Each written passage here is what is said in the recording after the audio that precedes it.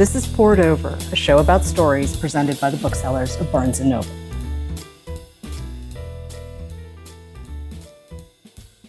Lan Samantha Chang, thank you so much for joining us on Poured Over. I am in love with The Family Chow. I hope you had as much fun writing this book as I had reading it. Yeah, it was a blast to write. I think it was sort of like a way that I had to get over how busy my life was when I had the book. I thought, I'm going to write something entertaining, something that I enjoy.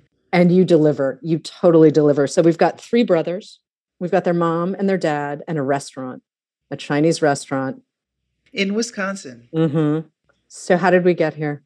The novel started more than 15 years ago. I was teaching at Harvard, and I had a student who had read Russian literature, and he was a Russian literature major, and he just adored this book, The Brothers Karamazov. And I thought, how embarrassing. I have not read this book, and I'm supposed to be his teacher.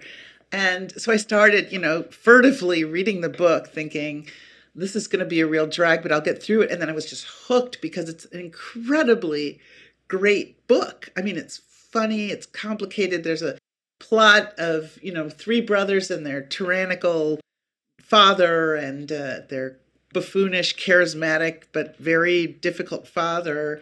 I love the books so much that I thought, I've got to talk to somebody about this. But of course, there aren't that many people who've actually read it and feel up to date on it and can actually talk about it. So I sort of formed my own book club. I told my students, anyone who signs this paper is vowing that they're going to read The Brothers Karamazov, and then we're going to meet and we're going to discuss this book. You get no credit, but we're just going to have these conversations because, after you finish something you think is really amazing, the real thing you want to do is talk to somebody about it. 10 students signed up.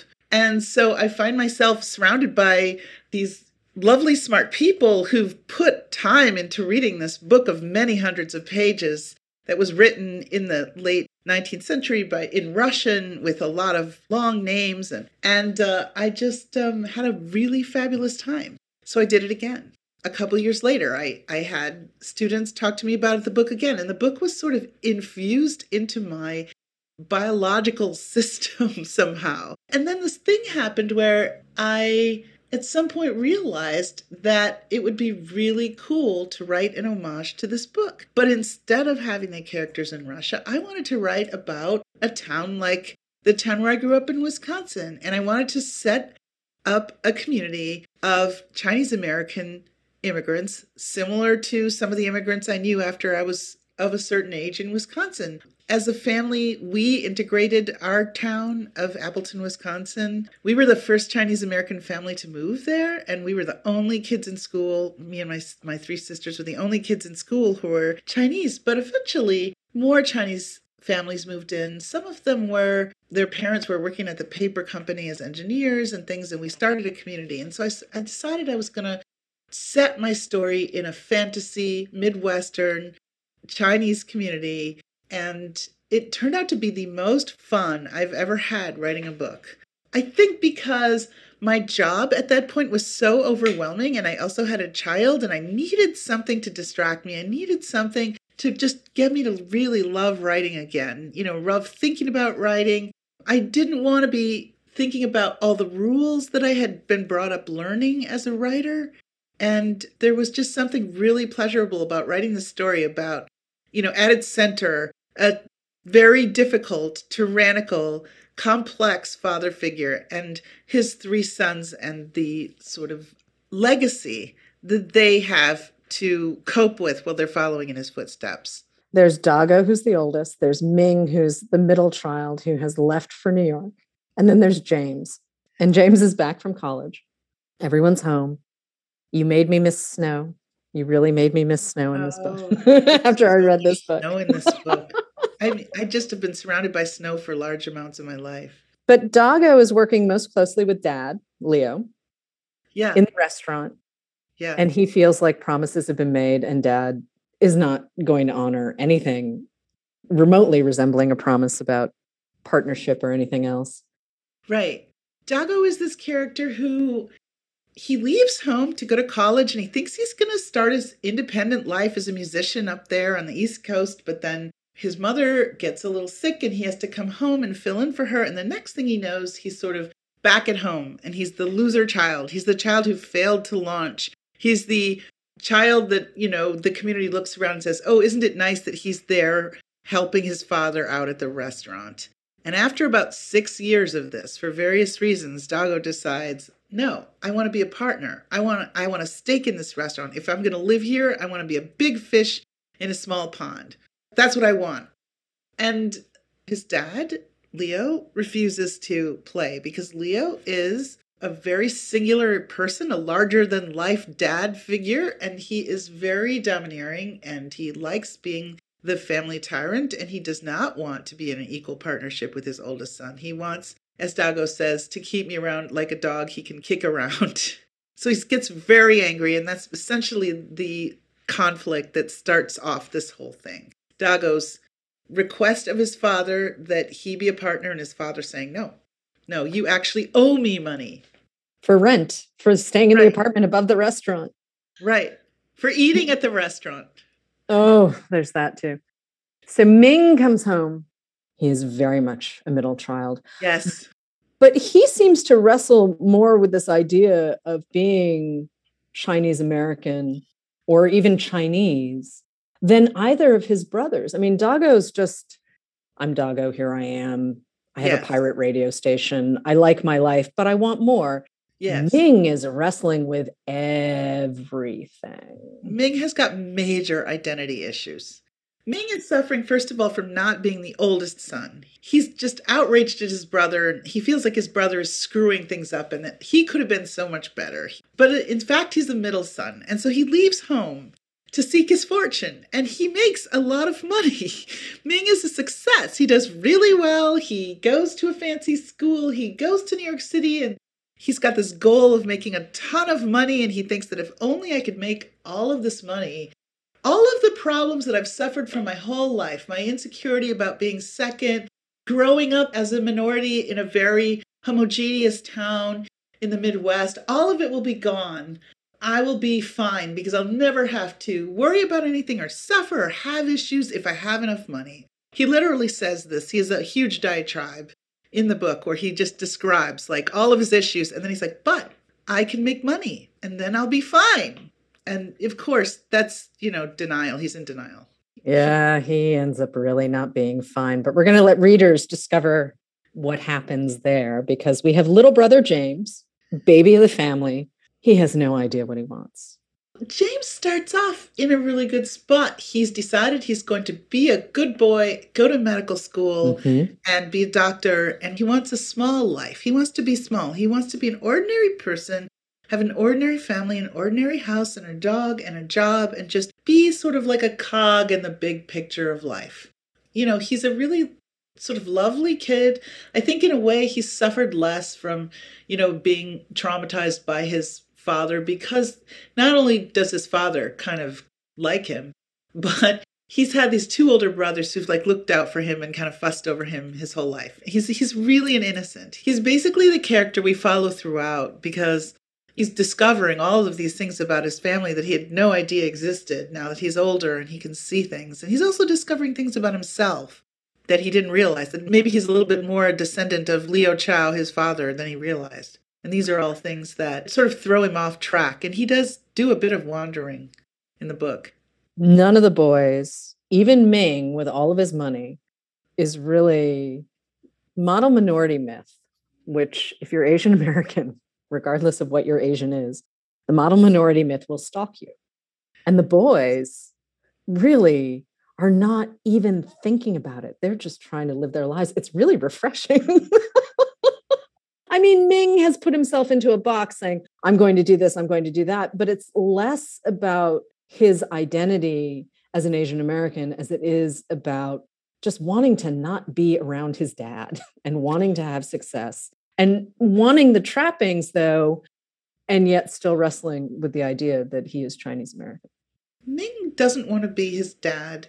But I think all three of the brothers suffer from this vacuum of having grown up with this very powerful, very significant parent, and then going out into the world as an individual, which is what you do in the United States. You become an individual, and then you think, but who am I without that sort of parent?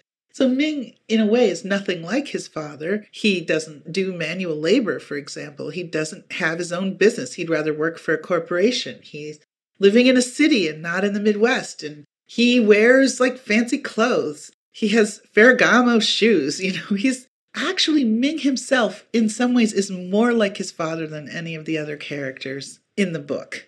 And what Ming suffers from that his father does not is this lack of self-confidence about his identity that is entirely related to his race. He actually wishes that he could just be white, and if he were white, he wouldn't be tortured. This is what he tells himself.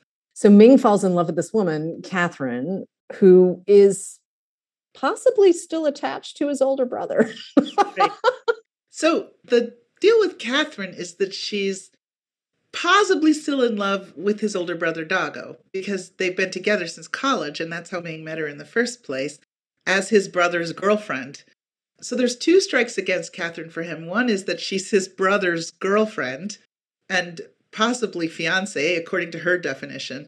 And also that she looks Chinese. And Ming has vowed in his desire to become part of the dominant culture that he's never going to date an Asian woman. He's just not going to do it. And yet he finds himself like deeply attached to this person who looks Asian and is actually culturally not Asian. I think he's totally in love with her.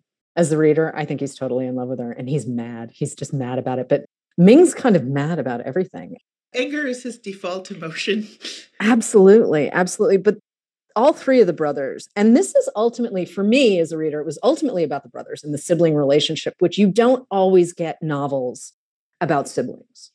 If you're listening, there's a little bit of Cynthia Dupree Sweeney's The Nest in this familial relationship. Money is driving some of the boys' relationship, but it is also ultimately the sibling relationship. Dago is the oldest and he is trying to do his best, but wow, he's falling short, and Ming is Ming. And here's James saying, hi. The novel is in some ways about the inheritance of the father. It's one of these kinds of novels, but the inheritance of the father is much more complex and thorny than simply money. First of all, they can't find the father's money. The father is one of these people who secrets his money away and doesn't let even his wife know how much he's saved. But they know that he has a nest egg somewhere and that it's huge because he's so cheap. So there is some sort of discussion about money, about the father's money and what it means and who's going to have it in this novel and who deserves it. But I would say that the sibling relationship is really something that just grew up for me around the writing of it without me even thinking about it, because I have three sisters. So I could kind of imagine myself into a story with three brothers. The brothers love each other a lot. I think that James loves his older brothers unconditionally and unthinkingly. Ming is very skeptical of Dago and criticizes him at length, but ultimately feels loyal to him. And that becomes clear, I think, as the book goes on. And Dago himself has this sort of feeling that he's the oldest, he's responsible, he is willing to help his brothers, and even in the end, I think, to sacrifice for them. I think Dago really steps into his role as the oldest Chinese boy in the family by ultimately making a sacrifice for his brothers. This book is also sweetly raunchy, I have to say. I mean, they're guys. It's sweet. Yeah, they have their guy life. I mean, one of their big problems in the book is, what do you do if you're trying to grow up as a somewhat reasonable, decent, sensitive man, but your father is a complete jerk? I mean, Leo is just a terrible bad example for any young man. And he just cannot keep his mouth shut, always says something kind of somewhat offensive. And he also does bad things, which they all begin to realize have really affected all of their lives. And so to grow up with a legacy like that is complex for each of them in a different way. They also realize that their mother has left their dad. She's decamped for a spiritual community. Yes. Mom has exiled herself to a nunnery. Escaped. Let's say she's escaped. Okay, she's escaped. Yeah. But the boys, it really hits them when they realize that, wait a minute, Mom's not putting up with this. Not anymore. For Mm-hmm. years, she stuck around. Then, in a pattern that we can recognize, James left for college and Winnie left the house. She did, I guess you could say, a very American thing. Instead of going to sort of stay with one of them, she headed off to a feminist community of Chinese women who exist in this town at a sort of a Buddhist nunnery. I mean, my grandmother was a devout Buddhist, and actually she really wanted me to be a Buddhist as well. But she belonged to a very serious Miao, which is the temple where she would go and pray a lot, and she was very serious. But when I went to New York to do research for the book, I realized that a lot of temples are community centers. They're the place where people go and hang out or, find friends or company. This particular one is started by a woman. She's the abbess, and she runs a place where basically you can go if you're a woman or identify as one. And a lot of the people who are there are people who just don't want to be in a male world. And Winnie has decided after, how many years of marriage that she just wants out. She seeks tranquility. Tranquility is her mantra, really. And in the temple, they're also vegetarians. There's a lot of food in this book. There's a Yeah. lot of food. It really, if you're reading, make sure you have snacks at hand. Lots of snacks. Yeah, lots of snacks. But I love the way you write about food, and I love the way you write about the brothers cooking, because all three of them know how to cook, which is not an assumption I was making walking into this book, because they've all gone off to other places. Certainly Dago has come back and he's been there for 6 years. So Ming's pretty adept, and James even. And okay, James is maybe taking orders more than he's cooking, but they've picked up a lot just by watching and being immersed in this restaurant. Yeah, well, they grew up surrounded by cooking, and they cook according to their personalities. Dago has this big, I'm an omnivore and I'm going to plan a giant omnivore party, which is really one of the significant scenes in the books takes place at this giant omnivore's party. And Ming is cooking primarily for personal reasons, but he's quite good and he's smart. And James is just following orders and sort of trying to cook at the restaurant when other people can't do it. But sure, they grew up surrounded by food, as did I. I grew up in a sort of test kitchen where my parents in Wisconsin were desperately trying to replicate their favorite foods from China in the middle of, the American Midwest in the 1960s and 70s. When they first arrived in Wisconsin, they couldn't even find soy sauce in the grocery store, and there were no Chinese-style vegetables. They were stir-frying iceberg lettuce and trying to make tofu from scratch. So, there was a lot of that in my family, people trying new things in the kitchen and then us tasting them. My parents trying very hard to figure out what their new American friends would be willing to eat and interested in what they would like to eat, and making lists and keeping track of, what succeeded at the dinner party and what was a bomb. For example, fermented tofu is a bomb. I love fermented tofu. Is a bomb. Yeah. No, tofu itself bombed, but Americans, as my mother realized, liked big chunks of meat. They liked anything quote unquote sweet and sour, which is something my mom had to figure out how to make. It was really interesting to grow up and be sort of raised by parents who were genuinely interested in food, and yet were constantly trying to improvise food. Well, and if you think of the difference too between American Chinese food and Chinese food, I feel it's really different. It's really different. I feel like I'm actually an expert on knowing how Americanized food became that way. Because I watched it happening at home. Right. And that's a big part of the boys' culture, though. Oh, completely. Yeah. They're all immersed in this kind of food. Of course, Ming vows that he's not going to eat Chinese food. He actually ends up eating probably the most well-enjoyed meal of all the brothers at one point in the book. Everybody eats. And this is actually a part of my interest in the book, The Brothers Karamazov, in which, there's in the first, I'd say 2/3 of the book, you basically follow the James character, whose name is Alyosha. You follow him around this Russian town, and you find out everything that he eats during that time. And I decided I would do the same. Of course, the meals are wildly different, but I was just going to keep track of everything that was consumed by James. At one point, his mother gives him a piece of a sesame candy, and then much later on in the book, he finds it in his pocket and eats it. I love those moments. I've read all of your books, the story collection Hunger and the novels Inheritance and All is Forgotten, Nothing is Lost. This book is much more plot driven than your earlier work. So what did you learn writing this book, balancing character and plot in a new way? That is such an interesting question. I mean, at the risk of sounding a little like fiction nerdy about it, I had a draft of this that had blown up to 500 pages.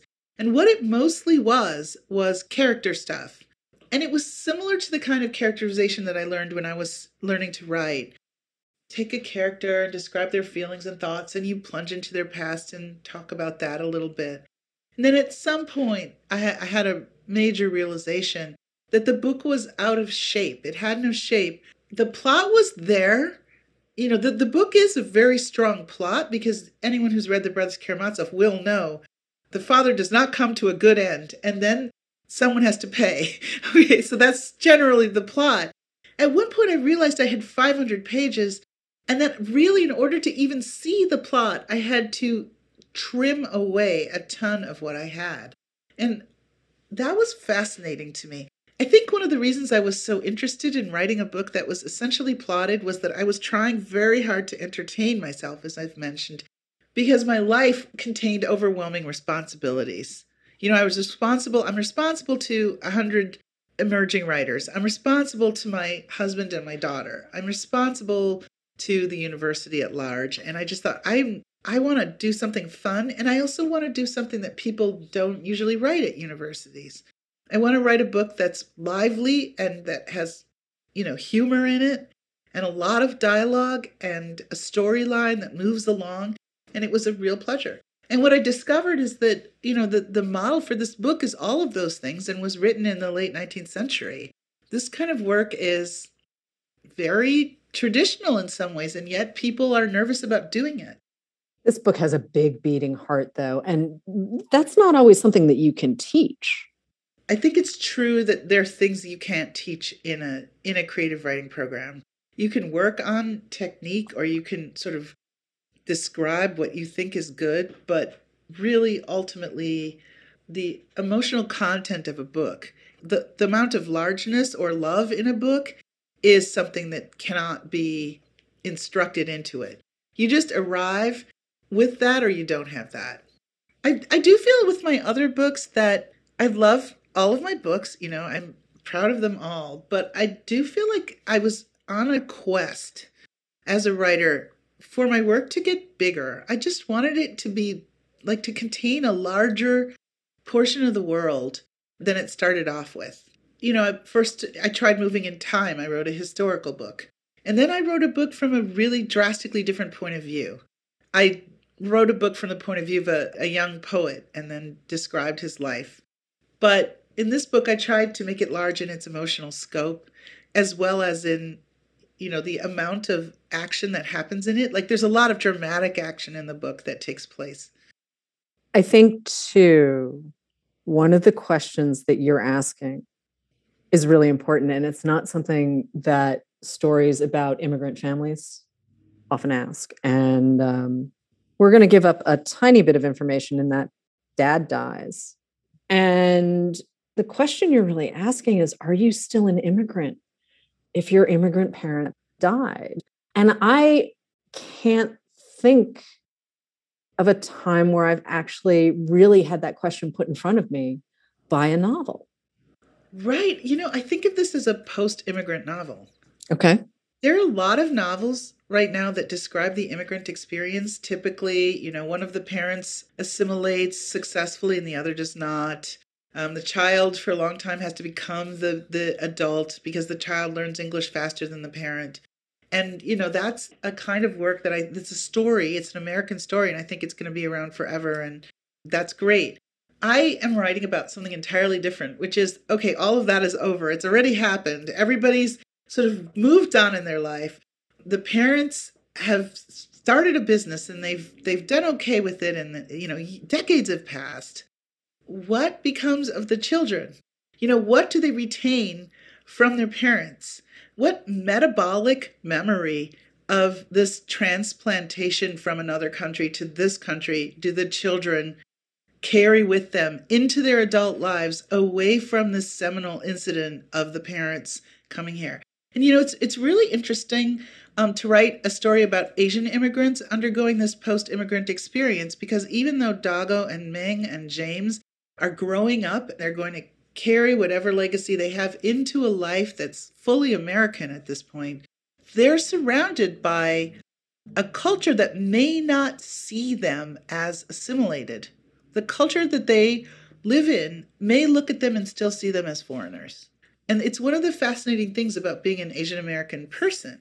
I tried to describe that in the book, the idea that you are seen as one thing and you feel another thing. So in the first half of the book, the characters interact with each other, and they're their own community, and they see each other and their flaws and their strengths as a community, pretty in a benign way ignored by the town where they live. In the second half of the book, though, after Leo's death, the town becomes, for various reasons, highly aware of this family. In fact, it goes viral online. The story of the family goes viral. And all of a sudden, they become these Asian immigrants that are seen by others in a certain way. The brothers aren't the only characters, obviously. There's a world around them. There are a lot of women who are very interesting and very smart and a little conflicted because humanity. But there's also a dog called Yes. Alf. And we need to talk about Alf for a second because we're not going to reveal all of what happens to Alf because he has a bigger role in this book than most dogs have.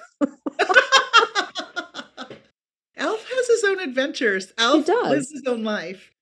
I should say that Alf entered the book because I was interested in dogs for a lot of reasons. One was that once my father had told me about a family that named their children after dogs: big dog, second dog, third dog. That was their nicknames. Chinese people do this because they want to protect the children from the gods that might see how precious they are. So they name the child after something kind of everyday. So Dago means big dog. And then Ming and James are second and third dog. Anyway, they have their own dog, of course. And Alf is a dog that I actually know. He's a French bulldog, just like in the book, and he lives in Paris. And his name is really Alf. And I happened to be, traveling in the summer, and I met Alf and thought, this is the dog. This dog has to be in my book. And Alf has a wonderful personality in real life that I just instantly wanted to put into the book.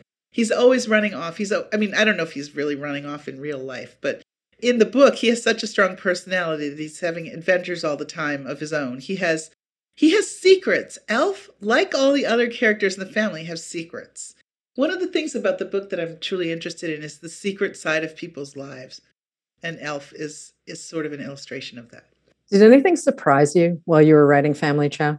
Well, for example, with Alf, there was a moment when one of the characters looks at Alf and thinks, where has Alf been? Only Alf knows where Alf's been, but he can't tell me. And that was something that occurred to me when I was writing. I thought, wow, this is so interesting about pets. Pets could have another family. Pets could be off living the high life, but not telling you about it. So, just small thoughts like that did pop into my mind as I was writing this book more readily than in other experiences I've had as a writer. And I think it's because I really tried to keep myself feeling as loose as possible so that I could let in, the liveliness and humor that really signify this family. So there's a word in Chinese, 热闹, which means like hot and noisy. And this was one of my mother's favorite words. I really wanted to put this into the book in some way. So there are a lot of scenes that are very 热闹, but the whole point of scenes like that is that things have to happen that surprise you. Things have to just take place as if they would in real life. Alf was a huge help with that because he's so independent. Just letting him do what he would do was very useful. And then just letting myself imagine these characters was useful. They were very much the kind of characters who just do what they're going to do and don't warn me. Who was the first character to show up? Oh, Leo for sure was the first character. Back in 2005, I wrote 100 pages about a family that was in certain ways similar to this family, but the one character who's very similar was the Leo character, who at the time was named Big Peter. Big Chow is his name now. He's just a very difficult, very charismatic guy, very funny guy who does bad things and is not a responsible person to a lot of the people who depend on him. That's Leo. Yeah, he was the first. So Dostoevsky sort of notoriously always intended to write a sequel to the Brothers Karamazov. Yeah, I thought about that more than I expected. I mean, the Brothers Karamazov does not resolve, and neither does my book. Mm-hmm. And I've often thought about this idea that James would grow up to become a different person than he is. At the very beginning of my novel, they have their fortunes told by a monk, which is actually something that happened to me when I was a child and visited my grandmother's temple. And I was told a lot of things about myself at that time that didn't appear to be true at all. Not at all. I was 19 and I was a very sort of clueless, confused 19, very young for my age. And I remembered that. And I gave James a similar fortune. You know, a fortune that just baffles him. But it occurred to me that it would be fun to follow him into that fortune and to see what happened to him. Let's leave the door open, please, because honestly, I think there could be a second book. I'm very fond of these brothers. I'm very, very fond of these brothers, and I would like to see what happens. So I'm going to put in a request for maybe sometime you might get around to writing a sequel. That would be fun. That would be really fun. Can we talk about your literary influences for a second? Who are some of the writers you go back to? I mean, you've been doing this for more than a minute. Well, for every book, I have a different fixation. I don't really have one favorite book, but I like a lot of different kinds of work. But, you know, with this book, aside from the Brothers Karamazov, I think I was really actually quite influenced by Philip Roth. He's not exactly having a day in the sun at the moment as a writer, but he is also the child of immigrants. And he is one of a generation of Jewish writers after World War II who I've always been quite interested in. His books can be like very sort of more straightforward, and they can also be Dionysian and very sort of off color and over the top, very funny. I was interested in the way he uses speech. There's a lot of monologuing in his work. There's ranting. There's a lot of humor. And I was really sort of interested in that when I was writing this, because I realized that the general immigrant novel is a sober, serious, sometimes tragic book about losses that happen to people who have great hopes. And that what I was interested in writing a post-immigrant novel, is a book about people who aren't quiet, who don't suffer quietly. The immigrants in my book suffer noisily. And I wanted to make that clear in the way they speak to each other. They yell, they curse, you know, they are funny. And that was a lot the way my family was. We did not suffer silently. There were things we wouldn't talk about. There were some deep, dark places that we never went verbally, but we talked a lot. And I wanted to write an immigrant novel that was a noisy book. The Chows really take up space, and it's exciting to read. They take up space. They really do. It's good. It's really good. Lan Samantha Chang, thank you so much. The Family Chow is out now. It is our February book club pick, and I'm going to come join us in March for the book club event. It's going to be really excellent. It was so great being on the show. We're doing our book club discussion with Lan Samantha Chang in March. Check bn.com for details, but maybe you want to look at Karamazov before you join that conversation.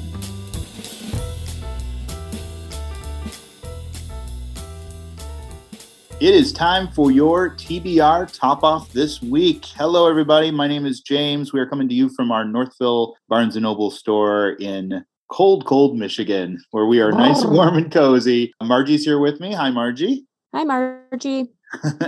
And we have 3 books to recommend to you on our TBR Top Off 3 books that you can add to your to-be-read list that are available in paperback that you may have missed. And we have some great recommendations for you today based off The Family Chow and the interview you just heard with Samantha Chang. We're excited about that being our book club selection for the month of February. We love a literary mystery. It's a great category. Margie, what do you got for us this week?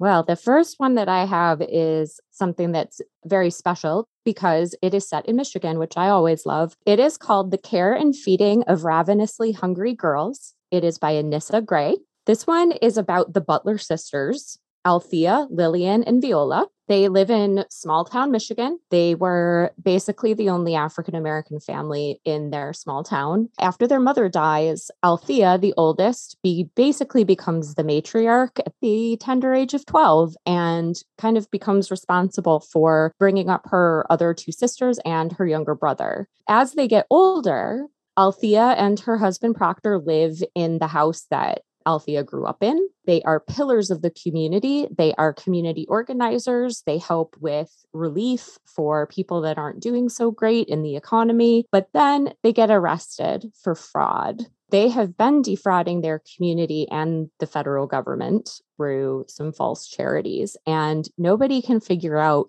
why in the world they would have done it. In the aftermath, the other 2 sisters, Lillian and Viola, have to come together to not only try to figure out what their family is going to do going forward, but also to take care of Althea and Proctor's twins, whose names are Kim and Baby V.